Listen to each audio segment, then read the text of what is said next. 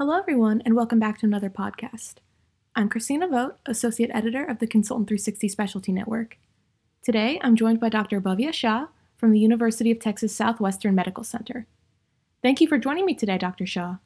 Today, we'll be discussing Dr. Shah's recent review, Advanced MRI Techniques for Transcranial High-Intensity Focused Ultrasound Targeting. So first, what prompted you to perform this review? Thanks for the question. I'm leading the efforts at UT Southwestern to develop our clinical neuroscience MR-guided high-intensity focused ultrasound program. The FDA-approved indications for HIFU are essential tremor and tremor in the setting of Parkinson's disease. Currently, the target for both of these treatments is the ventral intermediate nucleus, the VIM of the thalamus. A major limitation of targeting the VIM is that you can't see it on standard high-resolution MRI sequences. So to target the VIM, landmark or atlas-based methods have been used. The issue with this is that every brain is slightly different, or if there is another intracranial pathology, the VIM may not be where you expect it to be. So our team, in collaboration with Dr. Tim Kaufman's group at the Mayo Clinic in Rochester, have been working on optimizing a few alternate methods to directly visualize the VIM. Our group and others have shown that by using advanced imaging techniques to target the VIM, we can reduce adverse off-site effects. Additionally, there are ongoing clinical trials to determine if it is safe to do the procedure bilaterally. Historically, bilateral surgical thalamotomies left people with speech and motor deficits. I think using advanced MRI sequences to target the VIM may reduce those adverse effects and improve patient outcomes.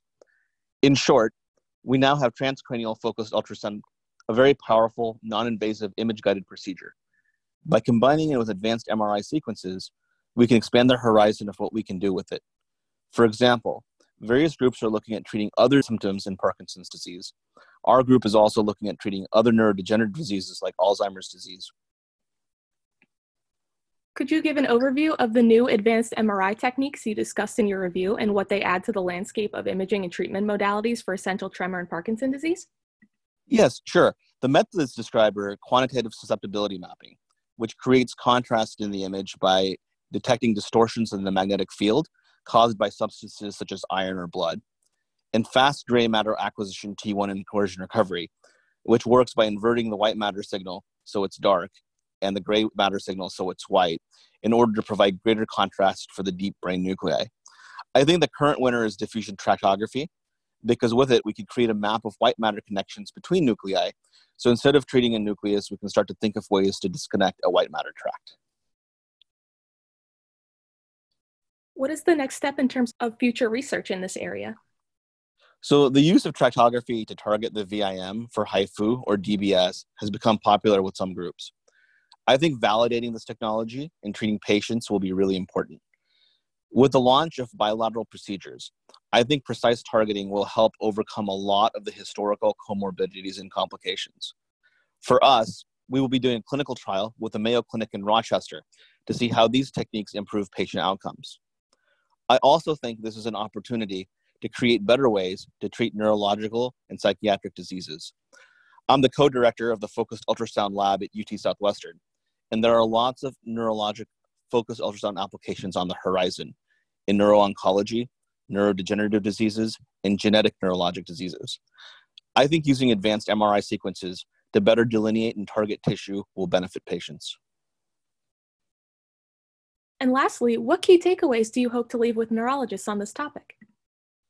Transcranial focused ultrasound is a non-invasive procedure that is currently FDA approved for the treatment of essential tremor and tremor in the setting of Parkinson's disease.